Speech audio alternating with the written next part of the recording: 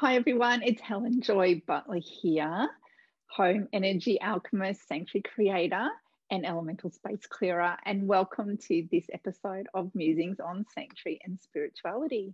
I'm really excited today to bring the beautiful Tracy Ann Greenhow to you in this gorgeous sanctuary chat. So let me tell you a little bit about Tracy before we dive in. So Tracy Ann is a qualified life coach trained in NLP and has been coaching people to manifest the life of their dreams for over 15 years. Having thought she would always be the single one and become a cat lady, and she doesn't even like cats, she wanted to change her destiny. Using her now 5-step formula, Tracy Ann managed to manifest her now husband, Daniel, in just 8 weeks. We've got to dive more in with that. That's pretty cool. She now has husband, Daniel, 2 sons, and multiple successful businesses. Tracy Ann has now made it her life purpose to teach others how they can also totally transform their own lives, and some of them even beat her 8-week record. Welcome, Tracy Ann. It's amazing to have you here. Thank you so much for having me. Honestly, I'm really excited to chat with you today. We have to dive straight in with the Daniel thing. Yeah. Okay. Tell us, how did that happen? How did you all of a sudden go from, I don't know, perhaps this lady who didn't have a partner to manifesting the guy in 8 weeks? Yeah. Do you know, there's something that I've realized in more recent years and about myself, and it seems to be there's always lumps and bumps to get there, but I always get there. But with Daniel, I'd always been single. Like, there'd been guys that I'd sort of been friends with, and but nothing where it was like, this is love. This is what I want. And so I was living in London, and everything kind of went wrong. And I was like, right, I'm going to move back to my hometown, which is in Plymouth, which is in the southwest coast of England. And I was like, right, I need to move back because I need to kind of get my shit together, basically. And I went to this friend's birthday party. This was in the October of 2009. And Daniel was there and we met. And I was like, okay, brilliant. Off I went back to Plymouth. 9 months in Plymouth, kind of getting myself ready to move back to London because that's where I wanted to be. And I was like, right, when I go back, that's it. I'm doing the work and I'm getting a boyfriend because I feel like that's the next thing for me. I want to express who I am, through being able to love somebody else, because it's just an expression of myself. And I'd always said to people, when I meet the guy that will be the guy forever, I sort of still believe that, like, I'm happy to be with him, but my thinking has evolved a bit, and actually who knows what's around the corner. Anyway, so I started doing what is now, I didn't realize it then, but it's now my 5-step process. So I moved to London on the 8th of August 2010. And on the 10th of October 2010, at the same friend's birthday, there was Daniel, like a little mirage. He kind of just appeared on the dance floor. And I was like, oh, I know you. And then we got talking. And because I had done all this work and I was very clear on what I wanted, I remember sitting and chatting to him. And he said something along the lines of, he worked in events at the time. And he also was a sailing instructor to little kids. And I was just like, oh my God, this is him. This is him. This is the dude. This is the one I'm marrying. I'm marrying this guy. Oh my God. Oh my God. Okay, play it cool. And then, friends are asking me about it. And I'm like, well, I don't know yet. Like, I don't know where it's going. I was very coy about the whole thing. And here we are, sort of 10 years on with 2 kids and a house and businesses coming out of our ears. And yeah, as they say, the rest is history. Amazing. Did he feel that your process, like, did you talk to him about your process obviously sometime after or whatever, to say, Yeah. I manifested you? Yeah, a little bit after. And it's really interesting because I still question him now, because I'm like, I want to go a bit deeper. You know how women do. We just want to go like deeper. Right. So what happened? And I'm like, can you like tell me about your day that day? I just want to know, like, what were you thinking? Where were you at? And he said, well, no. He said, like, the only thing that happened is before we went to the bar where we were all meeting, he was with a few other friends, and one of the guys said where were they? I think they were in like a fish and chip shop or something. And one of the guys said, do you want a pickled onion? And he was like, no, you know, you never know what might happen. And I was like, are you kidding? I sat and did a 5-step process, worked on myself, released all my demons, did all this stuff, and you just forewent a pickled onion. Are you kidding? So we always joke like, I wonder what would happen if you'd eaten the pickled onion. To be fair, he said my standards are so low that actually I probably would have still kissed him anyway. Cheeky thing. But yeah, it's I just thought that's classic, isn't it? You know, there are some people that, you know, we work on things, and then sometimes the other person actually, they're not doing half the amount of work. So let's talk about that, right? In your work, so let's talk a little bit more about that. Firstly, yeah. Tell us the work you actually do in the world, and then let's see, do you have clients who come to you who then want to go really deep and do the dive, or are they just ready to get in and make the change and happen quickly? Oh, it's such a mix.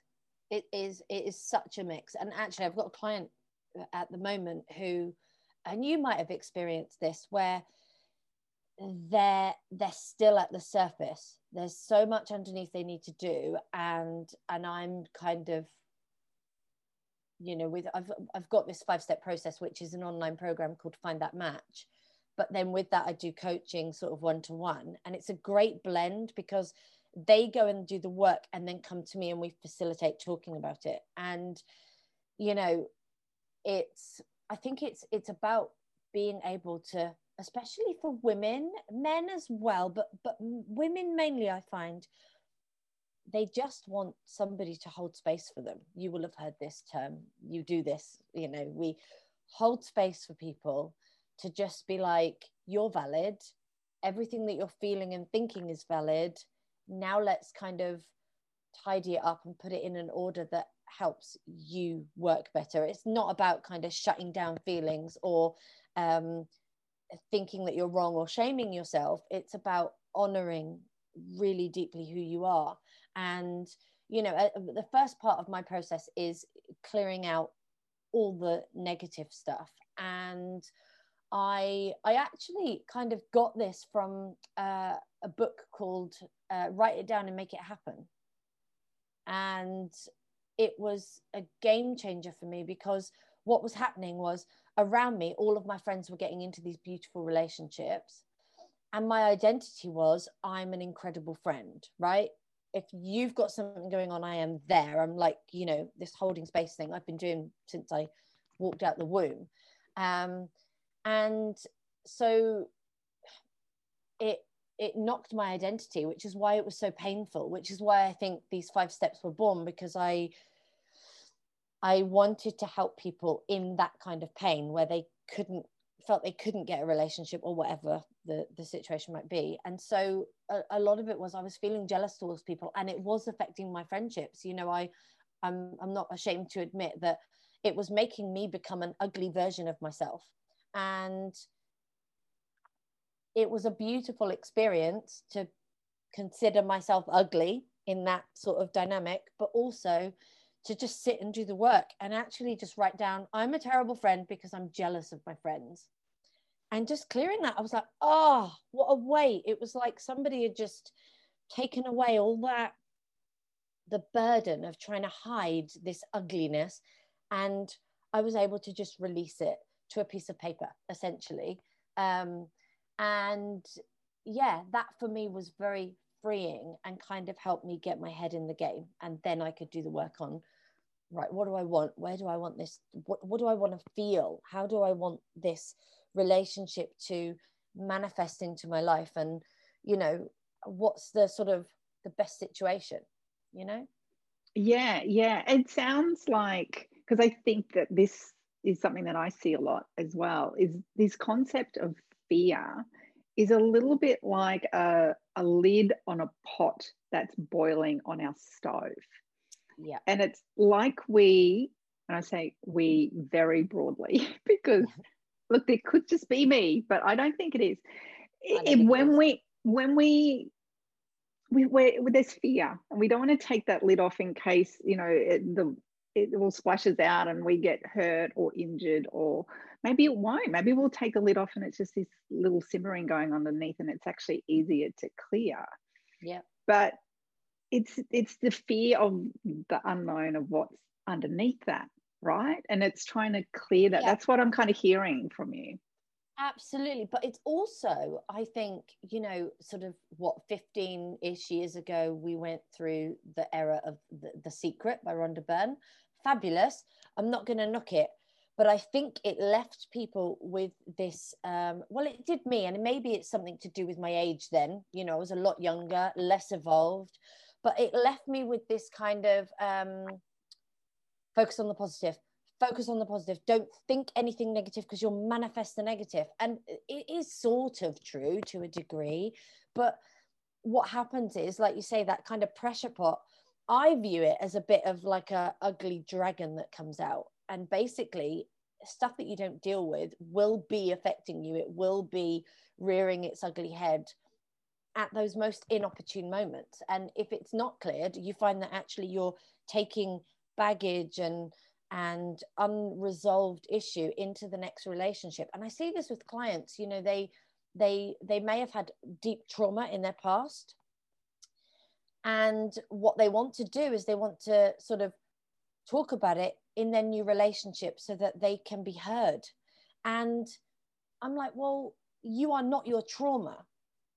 Your trauma is affecting you, and you need it to be heard, and you need it to be held. And that's kind of where, you know, people like you and I come in, because, you know, I'm lucky. I was raised in a really nice way, but I had a few mental health issues. And I think that had I have not gone through this process, I probably would have gone into the relationship going, you know, I suffered really badly with depression, and, you know, kind of apologizing for who I am. It's like, I want to be honest. I want to be upfront. I want you to know who I am. And it's like, well, actually, who are you?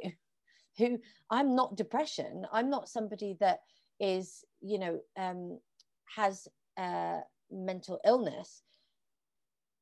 Everybody has, you know, issues with their mental health at times, I think, and everyone to varying degrees. So I'm not saying, you know, if you have a lifelong mental health condition that you can't bring that into the relationship. I think it's just these things do not define you. And so you want to let yourself shine through, and then that person can choose to accept whether they accept you and everything that comes with you, rather than presenting everything that comes with you and letting you kind of hide. I hope that makes sense. Like I went off on a hint there. You followed the dragon's tail. I was like, yeah, I where did. am I going? But that was beautiful. I know that on my own journey. I mean, I'm a Scorpio. What are Scorpios well known for? Going deep, right? Deep. Yeah. And for me, a lot of the journey of the, you know, the stripping away, the facing the fears, the stepping out, you know, even stepping out as an energy worker was, you know, oh my gosh, how am I going to manage that? So there was a lot that needed to be worked through, but a lot of that I either did solo, I did on retreat with other people who were having, we didn't go necessarily to heal those wounds, but we went to do spiritual work, which in turn helped heal those wounds. Yeah. Or, you know, obviously there are also other professionals involved as well, you know, whether that was a counselor or kinesiologist or other practitioners who I saw.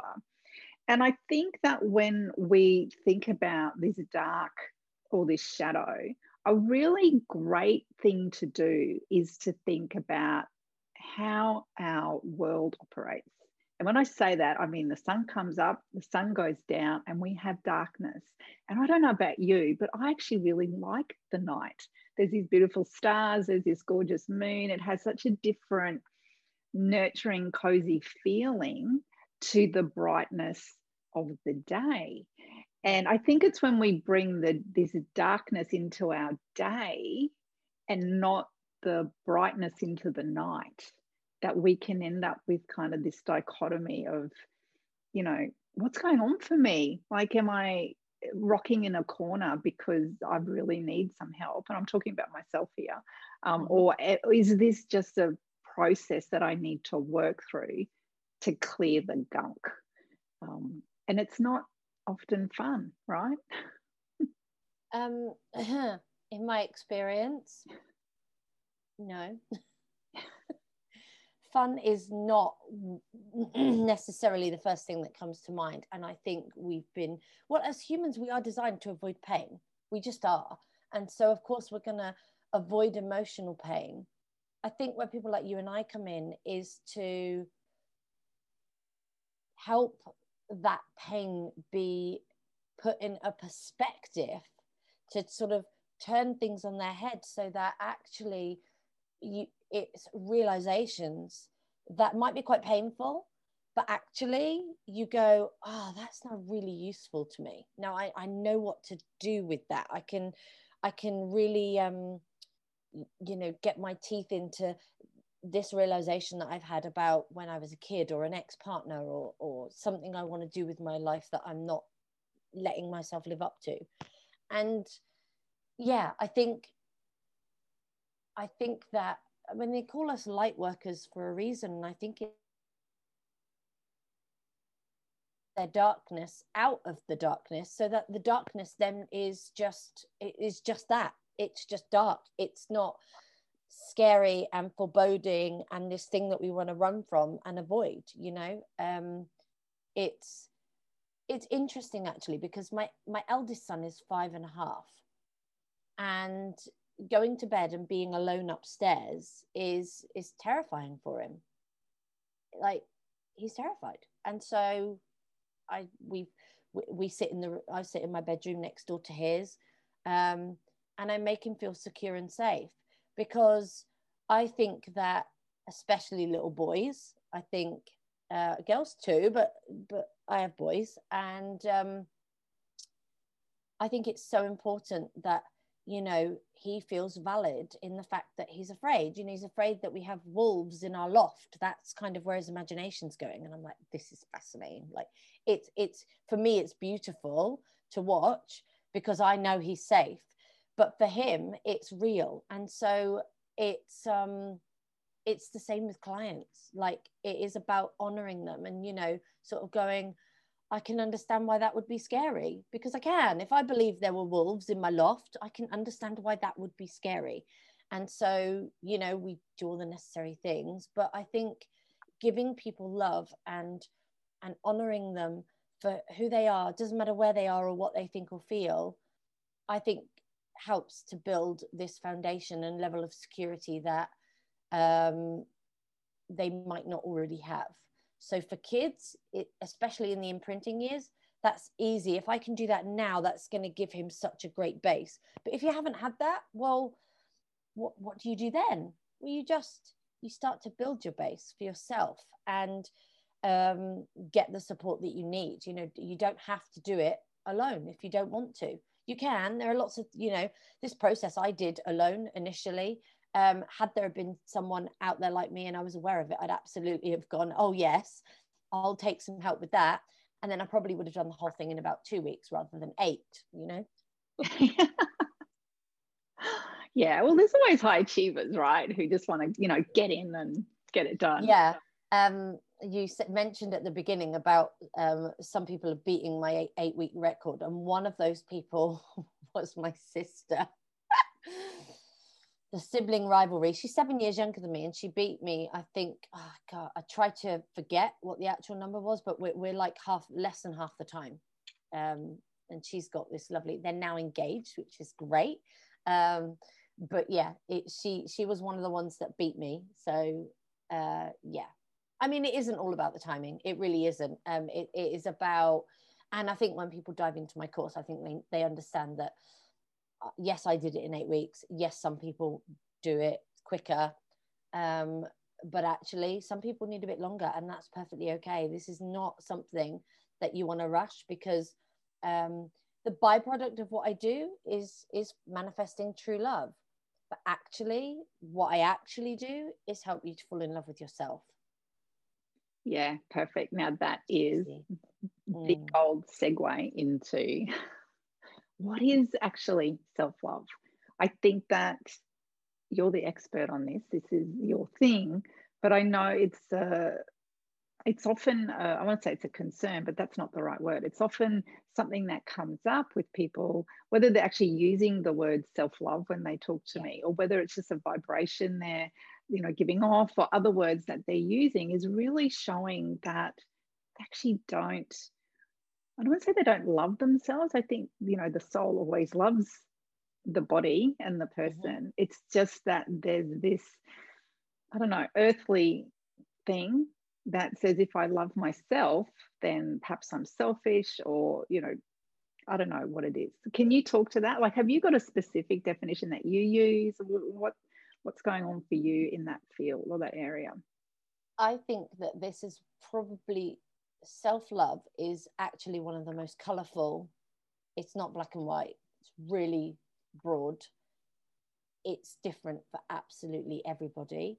And I think, I come from quite a basis of self-love, but to have self-love, you also have to hate yourself a little bit, because it's the light and the dark, and you need the polarity. The trick in self-love is to know when hate is coming out to play. Quite often we know when self-love comes out to play, because it feels for some people, it can feel really luxurious and a bit like, oh, I shouldn't be doing that. This is, you mentioned the word selfish. It's like, and mothers can be really terrible for this. Well, no, it's everybody else first, then me. And so self-love, I think, changes for everybody. And there will be moments in your life where sometimes actually you'll be doing things where you don't love yourself very much, because you might be overeating, for example. You might be drinking too much alcohol.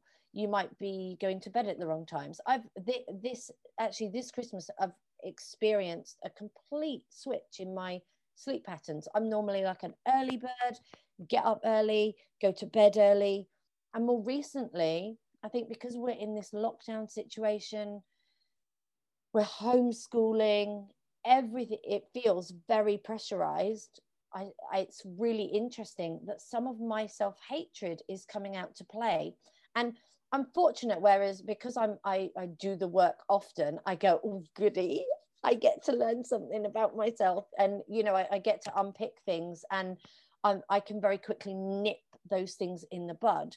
But self-love really is different for everybody. And it isn't just bubble baths and chocolate. Sometimes it's dragging your ass out in the rain and going for a run, because that gets your mind clear, or doing yoga when you don't really want to do it, or cleaning up something that, cleaning the bathroom when actually you just want to Netflix and chill. But it's also Netflix and chill when you really need it. It's about, and I think especially for women, when your hormones are doing this, you are facilitating your hormones. Because I just think, I suffer a bit with my hormones, where like I got, that classic PMS. And it's difficult for people around me, but I've learned to go, okay, I can shout and go, Dan, I need 4 days in the shed. Genuinely, I'm just like, I need to just go to the shed. Like, I have to be, this room it's a nice shed. And yeah, just giving myself that time and being able to go, I've got to drop my kids for a moment so that I can recharge. And then I come back out and I'm like, I'm the cool mum again that I really want to be, I do know, totally. Yeah, I was the same. And I've got a teenager now, but and I still do it today, but it was good modeling for him when he was much younger. It's like mum needs some time out, or mum needs this Yep. breakaway, whether Yep. it's a 2-day trip off, somewhere on my own as well. I think it's vitally important. I think it's also vitally important for other women to see you modeling that.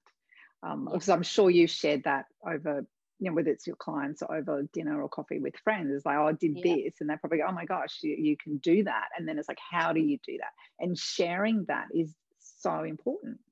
Yeah. It really it so is. And actually, I'm fortunate that I have a group of friends. One particular group of friends is just a group of mums. And we are so candid. We're so straight talking.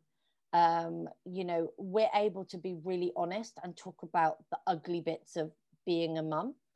And in that is all about how, our hormones affect us, and they do. I think some people are just, some women, I've got other friends that where hormones don't seem to affect them. They seem to be on this even keel, and their life's, going really well, and actually they're quite light-hearted people. They don't, they almost are not here to do the work. They're here to just do that their life, and it's beautiful to see, because it sort of, I don't think I'd want to do that. I love this dark, deep, light thing that I have going on, where we get to just discover people in a completely different way to how some people do. Yeah, and Yeah. discover ourselves in a completely different way. Because if it wasn't for those ebbs and flows, we wouldn't Yes. be able to dive in with the stuff that we're really talking about, the meaty stuff that's going to evolve us through this lifetime. Yeah, absolutely. And just talking about self-love again, um, I think in a nutshell, I think that it's being aware, having in your conscious the light and the dark, and when they're at play. And so when the the the opposite of self-love comes out, whatever that is for you, that you're able to go objectively in a loving, self-full way. Okay, there's that ugly thing again, or that dark thing, or this thing that's pulling me down. Right, what do I need right now to support myself? Because I think sometimes we go, nope, just gonna shut it down. If I start getting a bit angry, or I'm a bit tired, or I'm hungry even, and I start, it's not about ignoring it, it's about honoring it and letting, okay, well, what does this mean? Well, what what can I learn from this? Do I need to do anything right now? Have I met all of my needs? Have I had enough sleep? Have I had a bath recently? Have I been for a run? Am I hungry? And just kind of honoring that, and understanding that I think it's just always a work in progress. I'll never be complete. I'll never be there. That that was a game changer for me, because I thought I was trying to get somewhere, and then I realized the only place I was trying to get to was the end, and we don't want to do that in life. So yeah, I was just like, oh, okay, I get it. That's quite nice. I can make mistakes. I can be beautifully imperfect. Yeah, it was a game changer, that one. Yeah, incredible, incredible. Do you feel, Tracy Ann, that your work really is a spiritual calling for you? It's I it The idea of not doing it is almost like taking away my oxygen. It's who I am. It just is. It's who I am. I want to be there for people, to support them with the tools to get out of their own hell or pain, or just equip them with something more on top of what they already have, to bounce their life forward. And it just so happens for me at the moment, it's about manifesting true love, because I think that relationships can be the making and the breaking. And unfortunately, we see so much breaking of people through relationships, through toxic situations. And, you know, I want to help facilitate people to healthy relationships, and ones where they can feel honored, secure, abundant, you know, and themselves, rather than because of someone else. It's because of the situation that you're both in together. Yeah, beautiful. So let's segue into sanctuary, because I think that that's a good time as well, Yeah. because what I'm hearing you say is all these beautiful sanctuary filled things that we can do and, you know, be for ourselves. So when you hear the word sanctuary, or think of it as a concept or a term, like, what does that invoke in you? This space. This is a shed, a large summer house at the bottom of my garden, and we got it originally so that I could practice massage. It is also the family office. It's a cinema sometimes. There are beds, chairs and beds. They go into beds, and that's a bed. And so this has been, for me, a sanctuary has to be a space that you create for yourself. It's a sanctuary is about wholeness and being with you. And I used to have such an aversion to this, like huge. Before I met Daniel, it was painful to just be alone because it felt lonely. And that was part of the work that I did in the 8 weeks. I actually started to enjoy myself. And part of me is sort of looks back and goes, oh, I sort of wish I did it a bit longer than 8 weeks. At the time, it felt like forever. I'm quite an impatient person. And to my fault, but also it's been the result of a lot of successes, actually. So I love that about myself now, but I used to hate it, this impatient feeling, because it felt uncomfortable. But sanctuary, I think, is about being able to be with you. And if you don't have a shed at the bottom of your garden, where is your space? I think especially woman, and we have a tendency to just overgive to everybody. We're always pouring from this empty cup. And so sanctuary as well can just be about putting yourself at the top of the pile. In my world, it goes me and Daniel, and then me, Daniel, and the boys. But it always starts with me. You see? Because otherwise I love it. Yeah. Yeah, and you've got yourself there twice. Just as a reminder. But honestly, I was like, right, so it goes me.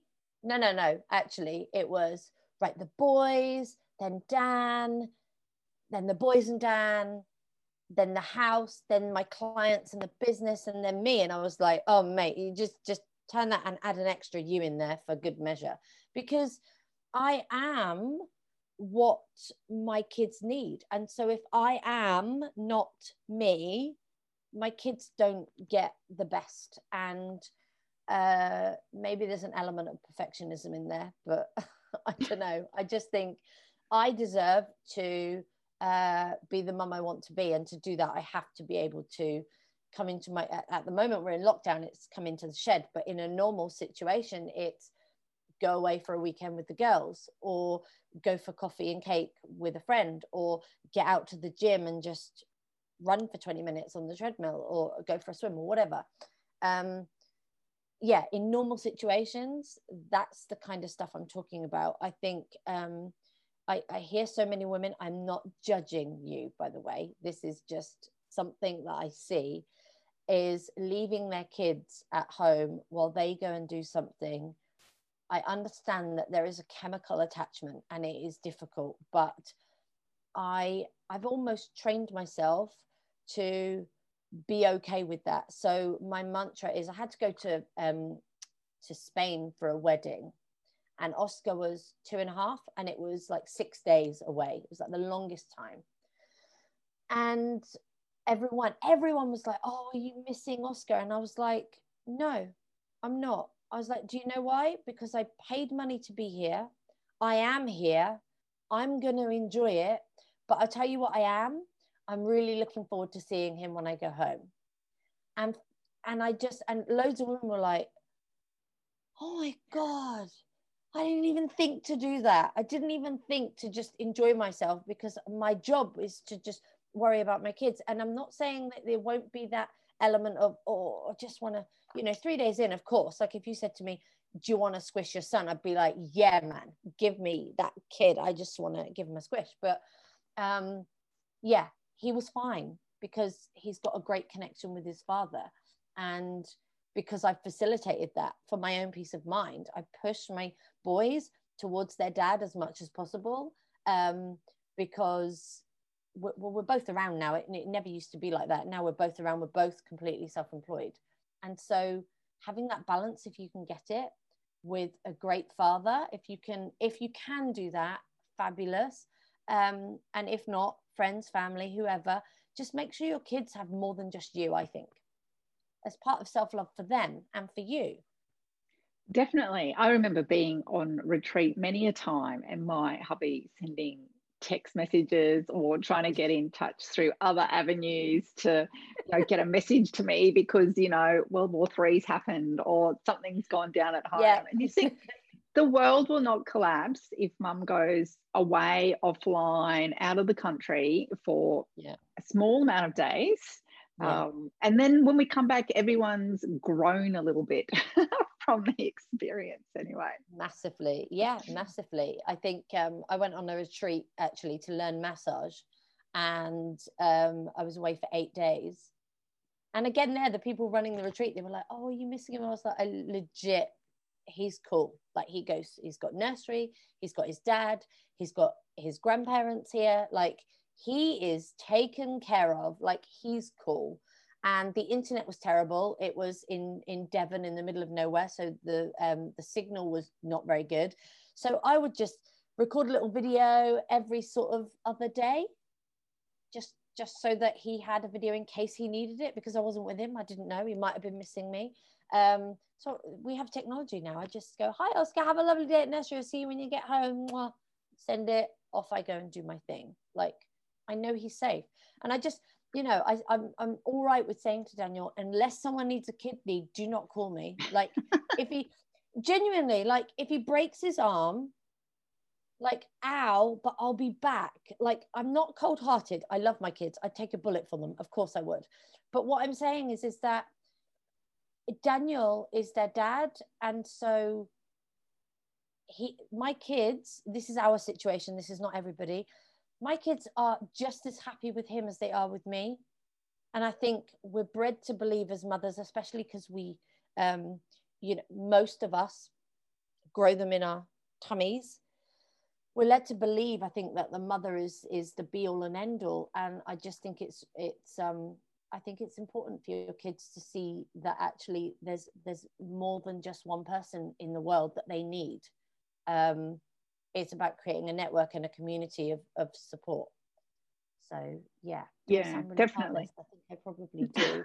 My son breaks his arm. It's not that I'm not interested. It's just if I'm in Spain, what can I actually do? Like, unless they need my kidney or my blood or something, like actually, is it just better that I come back?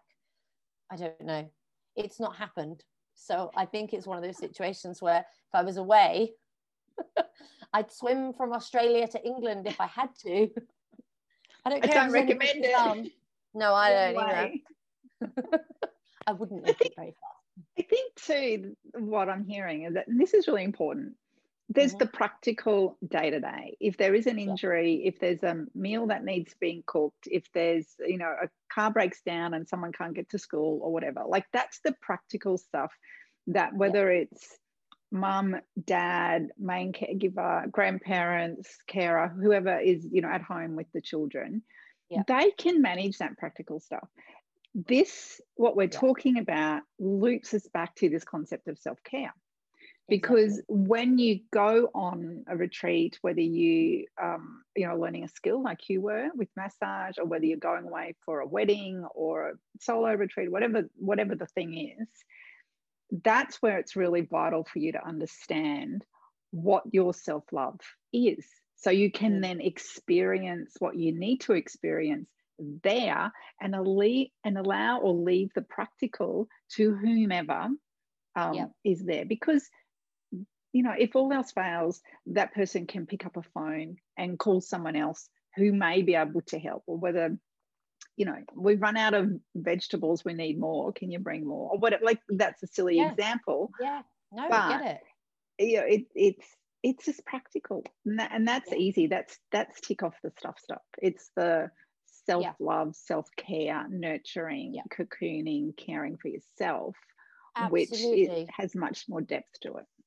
Oh, it so does. And because, I use kids as an example, but this is life's painful. Like, if I think of my kid going to school, he's having a whale of a time, but I'm thinking about, or is he being bullied, or is he actually happy, or he might make one comment about his friend not being nice to him, and I'm like, huh. And I have to, that bit is not useful, and so it's about being able to go, okay, self-love for me is honoring that and going, you're feeling right now, ouch. But also teaching him self-love is about letting him talk about it, and going, not trying to, I think for kids, I see my parents doing this a lot, going for the positive all the time. Well, that did break, but you do have another one upstairs. And I'm always like, that broke. I can imagine that's not very nice. How are you feeling, mate? And then he'll be sad and he'll cry. And I'm like, yeah, you let that out. And then when he's ready, then we might go on to, should we get another one of those things? Or, or what can we do to cheer ourselves up? Or, it's about that bit first, rather than just going straight to, well, look on the bright side, which you do have to do sometimes. I agree. But I just think teaching our kids to be with pain that we see as insignificant is how they build their muscle for managing pain. Letting my son be afraid in his bedroom is part of his emotional, spiritual growth, because he knows he's safe. I know he knows he's safe, because some nights it doesn't bother him. He can go to bed. So, yeah, it's, I think, not trying to take experiences like that away from people, not just kids, but people, and letting them figure it out for themselves, is self-love for everyone. It's that's how you teach self-love, I think. It's part of it anyway. Yeah, super powerful. So let's talk about spiritual practices that you do. I know I share a lot on the podcast around, I did this or that or whatever, but it's really nice for other people to hear what other people experience, whether it's a daily practice or weekly or once a year or whatever. So, Tracy Ann, have you got any great practices that are your kind of go-tos? I've got a few. One of the more boring ones is meditation. I think I wouldn't be having these conversations if I hadn't have started my meditation practice probably about 13 odd years ago now. It's been really, it's been such a beautiful experience, and I find it difficult to even talk about what it means, because it's been so transformative. It's enabled me to find kind of this calm about myself, because I was always I still am, but I was worse. Like, friends would look at me and go, you've got ADD or something. Like, I'm always fidgeting. And I might have, I actually might have ADHD, but it's meditation has really helped to just bring that in. Journaling, again, it's a slightly more boring one, but one of my biggest ones that I absolutely adore is EFT tapping, emotional freedom technique. That's really fast for me now. And it's something that I teach to my kids as well. You know, it's a really easy way to just go, oh, okay, just calm that nervous system. And yeah, and I teach it to my clients too. I think it's so powerful. And I have heard of people getting over post-traumatic stress disorder from using EFT. So it looks weird when you're tapping and you're saying, you know, whatever it is that you want to say. I like to say the negative and then clear that. It looks weird. It's not something you necessarily do in the supermarket, but it is something like when you know, if you just want to pick one point, you could just do if you're feeling nervous about something. Even though I'm feeling nervous, I deeply and completely love and accept myself, you know? So that's my favorite one, EFT. Beautiful. Perfect. So Tracy-Ann, let's just dive in with the really only official question that I ever ask on the podcast, which is, if you could leave the listener with one piece of advice on their sanctuary journey, what would it be?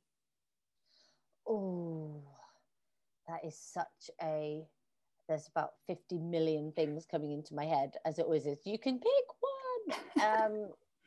I would probably, the biggest thing that is coming up when you say that is, don't be afraid to be afraid. That might sound really cheesy, but when you do the work, it can sometimes feel scary.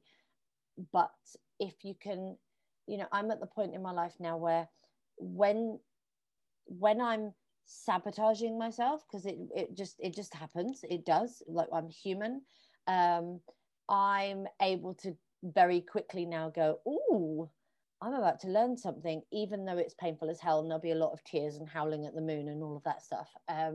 I go, right, the one thing that gives me the energy to get through it is knowing that I'm going to get something great out the other side, and I'll come out sort of even more emerged than I was before.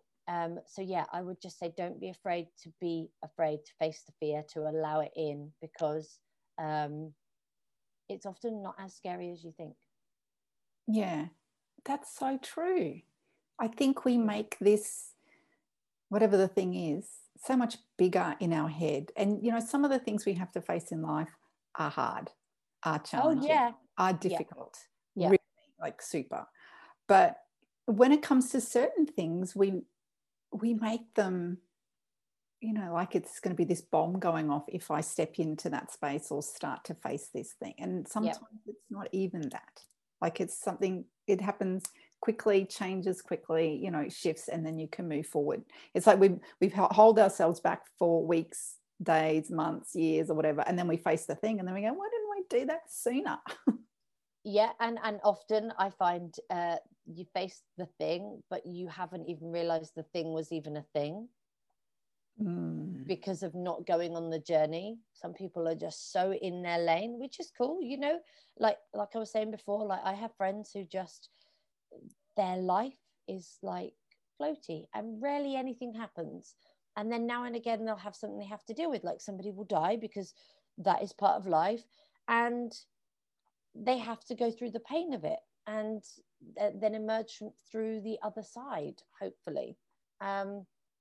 So yeah, I think that there's lots of examples in that. It doesn't matter what you've gone through, how deeply traumatic it is, there will always be probably thousands of examples of people that have been through something similar.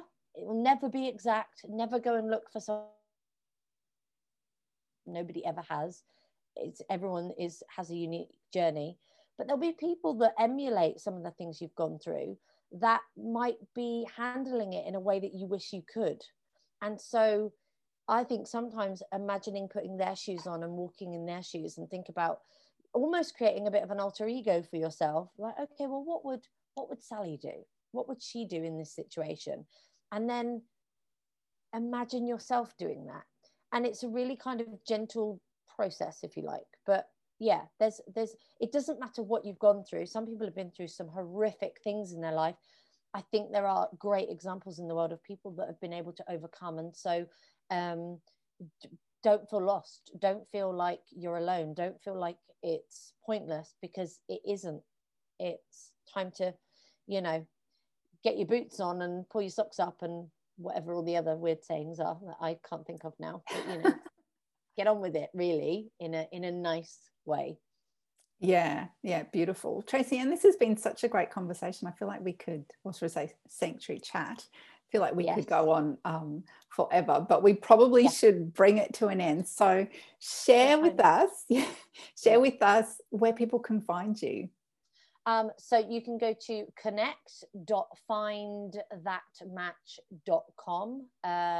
If people want to know more about sort of how I work, that's the place to go. I've got a masterclass on there about my 5 steps in a bit more detail, sort of under an hour of going through that. And my social media and everything is there as well. So. Perfect. I'll share all of those links in the show notes as well, so people can get straight to you. But thank you so much, Tracy. It's been beautiful having you here, and thank you. Enjoy I don't want to say enjoy the rest of COVID lockdown experience. I really hope that it's smooth and easy for you and your family and your community and your beautiful country. Yeah, thank you. It's been a rough ride, but we've got it in us. We'll be all right.